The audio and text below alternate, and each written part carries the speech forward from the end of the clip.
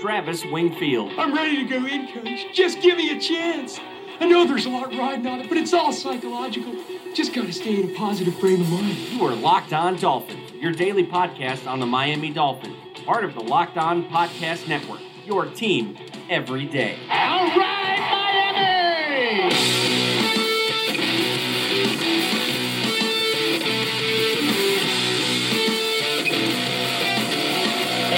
What is up, Dolphins, and welcome into the Monday, May the 14th edition of the Locked On Dolphins podcast. I am your host, Travis Wingfield, and I'm here to bring you your daily dose of Miami Dolphins football. And on today's show, rookie minicamp came and went over the weekend, and we got some more coaches speak to digest. We'll get into that for you guys. Plus, the Ryan Tannehill 2016 charting project is underway. Part 1 up right now on LockedOnDolphins.com. You can check that out, and what we expect from this 2018 offense.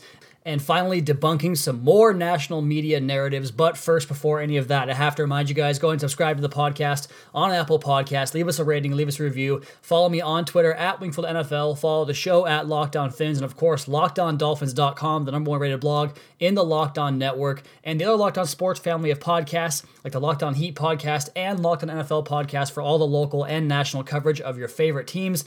I am back from a trying weekend, I suppose, if you want to call it that. It's Sunday night here, late on Mother's Day. I'm sure you guys all had fantastic Sundays with your mothers and finishing up all of those festivities that go into that plan. But on Friday, I had a couple of buddies that are having babies coming up this summer, their firsts, as we all start to get into our 30s and start doing that part of life, I suppose, going forward. I haven't joined the ranks, but nonetheless, we had a going away party, so to speak, for both those guys. Like, it's called a Huggies and Chuggies, where you bring diapers and beer and you pound beers and relish in the fact that I guess you don't have a kid yet. I'm not sure the whole purpose, but nonetheless, I got together with a bunch of my friends and we put down an entire keg of beer, so that was a good time. That really knocked me on my ass for all of Saturday for the most part, just because I'm getting to the age where I can't really handle hangovers anymore.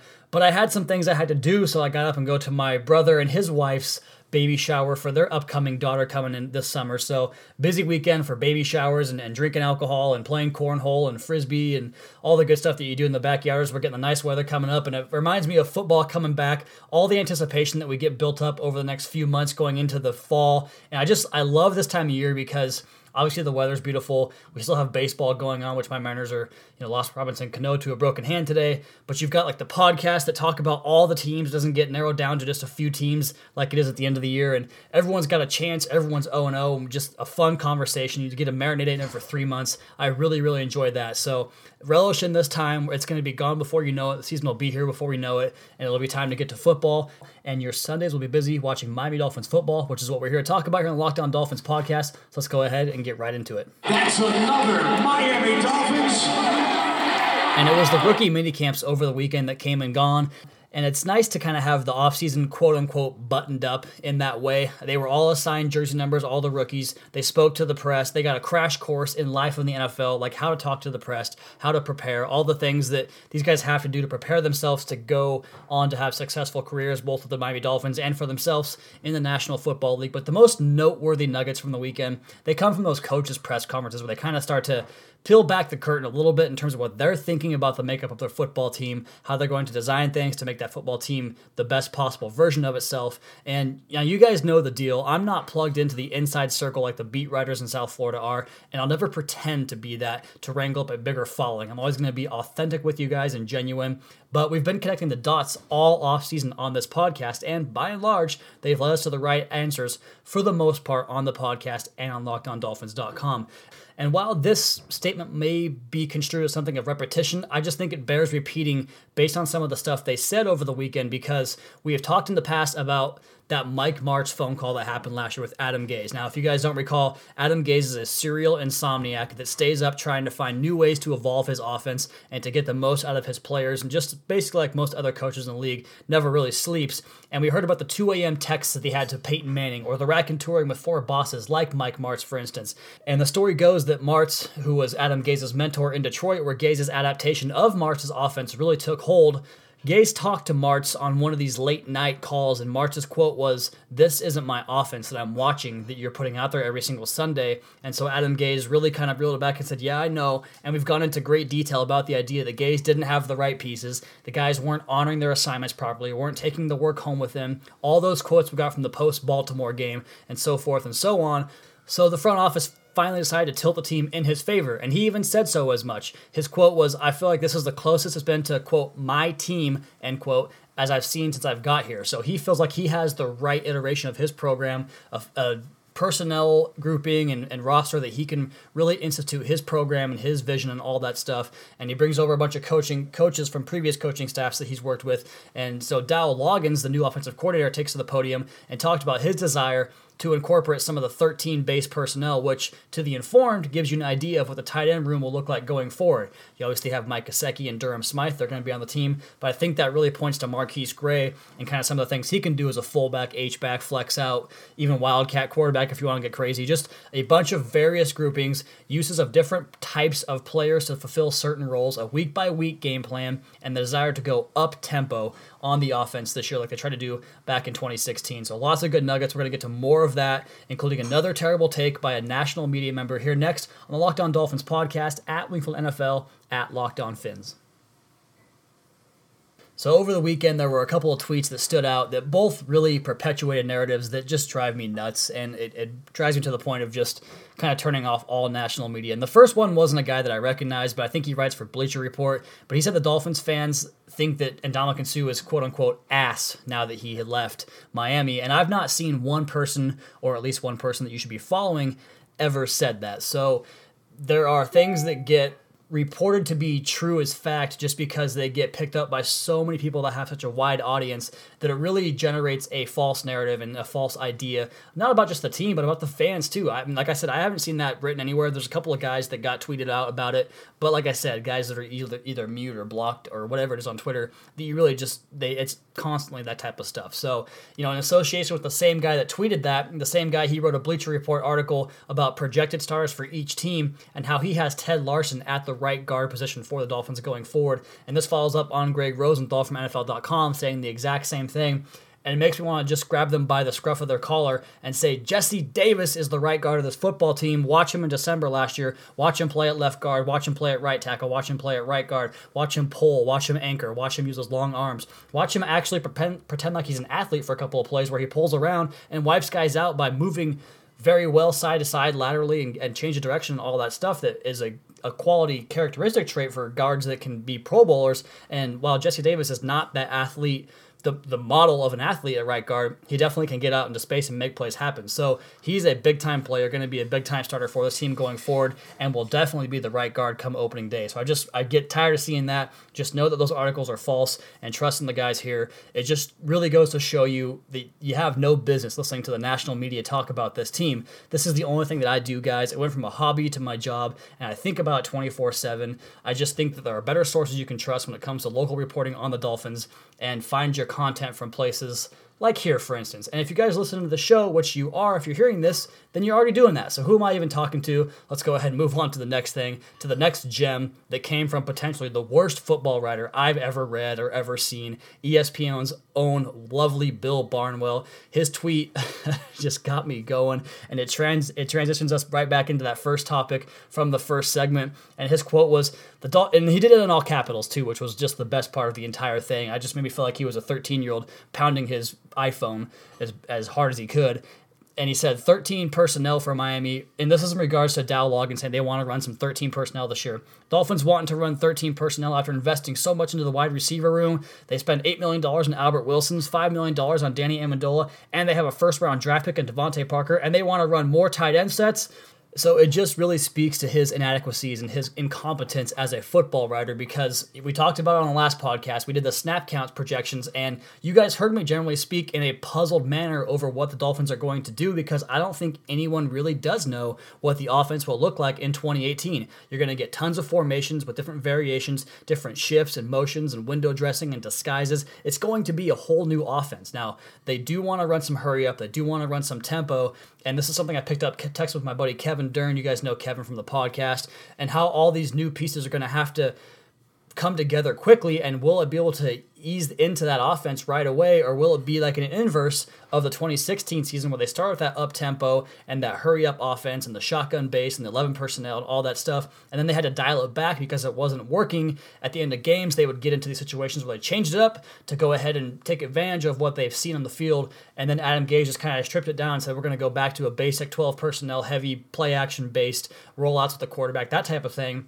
And then they kind of instituted it back in more towards the end of the year, like the Arizona game, for instance, or the San Francisco game where Ryan Tannehill was so sharp in both those games. So you could see a little bit of an inverse in the 2016 season, and thank you for bringing this up to me, Kevin, via text. This is his idea, that you might see it become more like starting off slow and building the offense into the season and incorporating those new schemes and new concepts as the season goes along, because you got to think about it.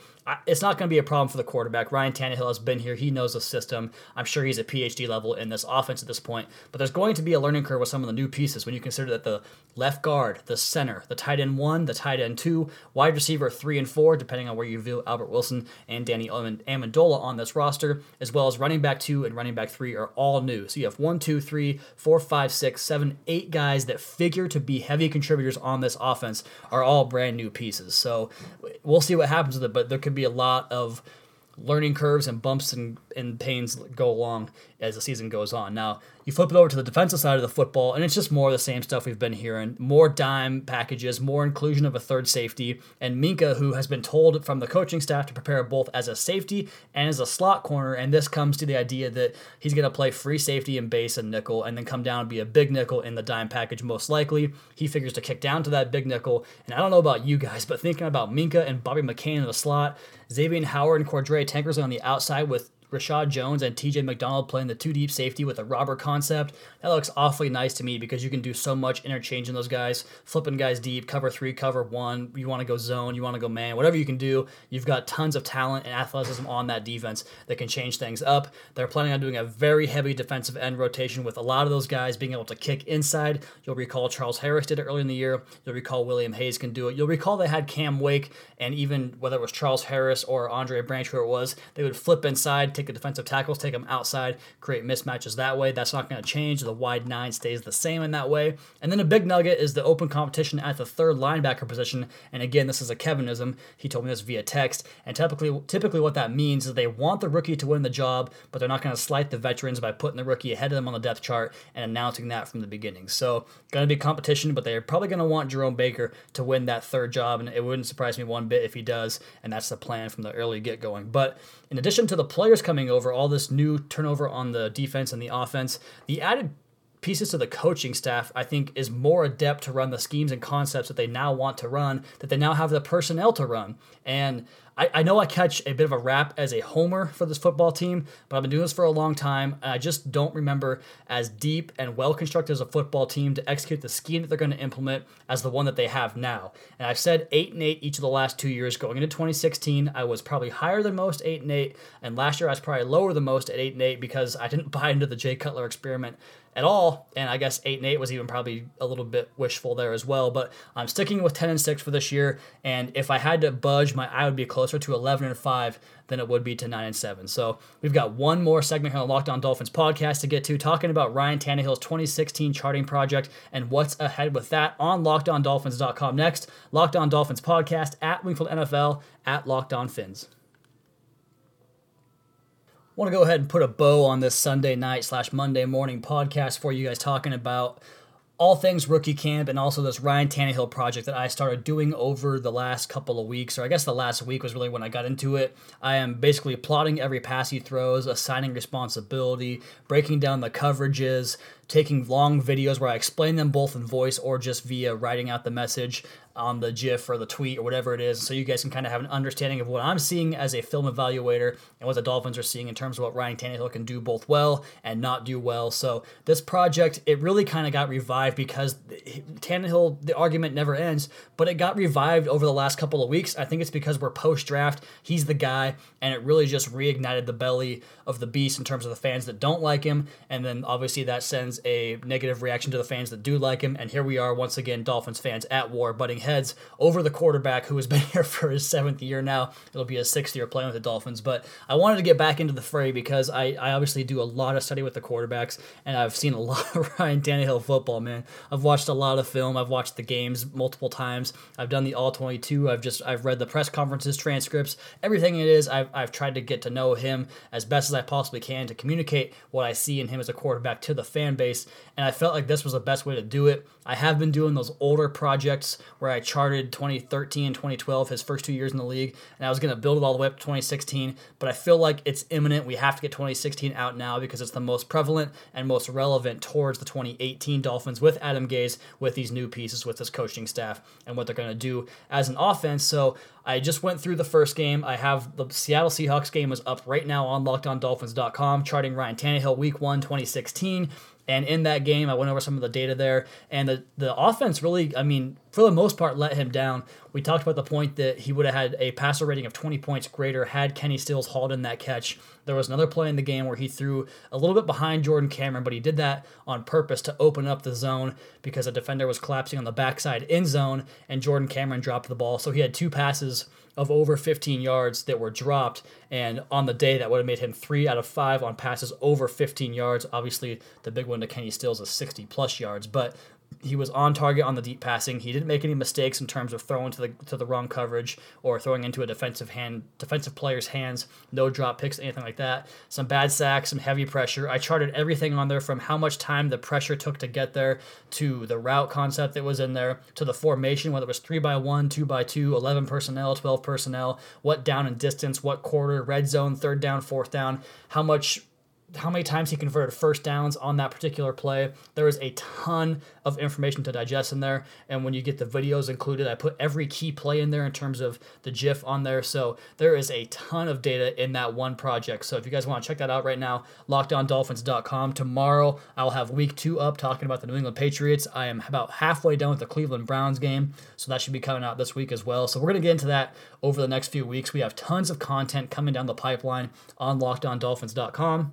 I'll be talking about the camp battles at some point, best training camp battles we're going to see, talking about players the Dolphins can least afford to lose from injury, talk about hinge players, guys that really the season hinges on whether or not they play well or not. We're going to talk more and more about stuff that happens in the news daily with this team, rookie updates, everything you guys want to know. We're going to cover this summer on LockedOnDolphins.com as well as into the fall and the season, so I cannot wait for it to all get going, but we still have several Sundays to go. I'm going to button up this podcast with a nice little note about Mother's Day, and this is going to get a little bit personal for you guys, but I'm going to do it anyway, just so you guys, I feel like it's good to have a bit of a personal relationship with the listeners, and Mother's Day is a tough one for me. I lost my mom back in 2015 in November in an unforeseen accident. My mom had battled with bipolar and depression her entire life, and it got to a point to where medications weren't really doing the job they used to, so her quality of life wasn't great, and then she got herself into a situation where an accident happened and she didn't make it out of it alive. So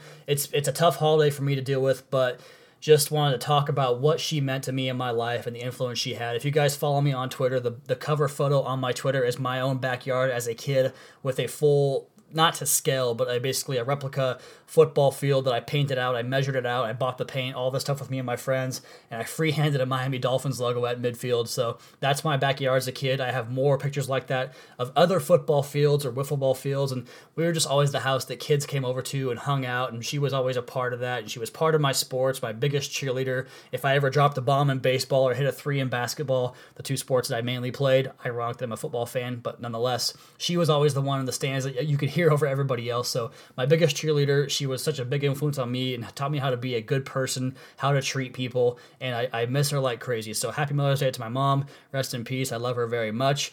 But let's get on with the sentiment here and end this podcast and leave you guys with an outro song that was taught to me by my mother. I actually got this album from her, probably the coolest gift a mom can give a son imaginable. But that's going to do it for tonight's podcast, guys. Be sure to subscribe to the podcast on Apple Podcasts. Leave us a rating, leave us a review. Check out the Locked On Sports family of podcasts for all your local and national coverage of your favorite teams. Follow me on Twitter at Wingfield NFL. Follow the show at Locked On Fins and follow our flagship show at Locked On NFL both on Twitter and Facebook.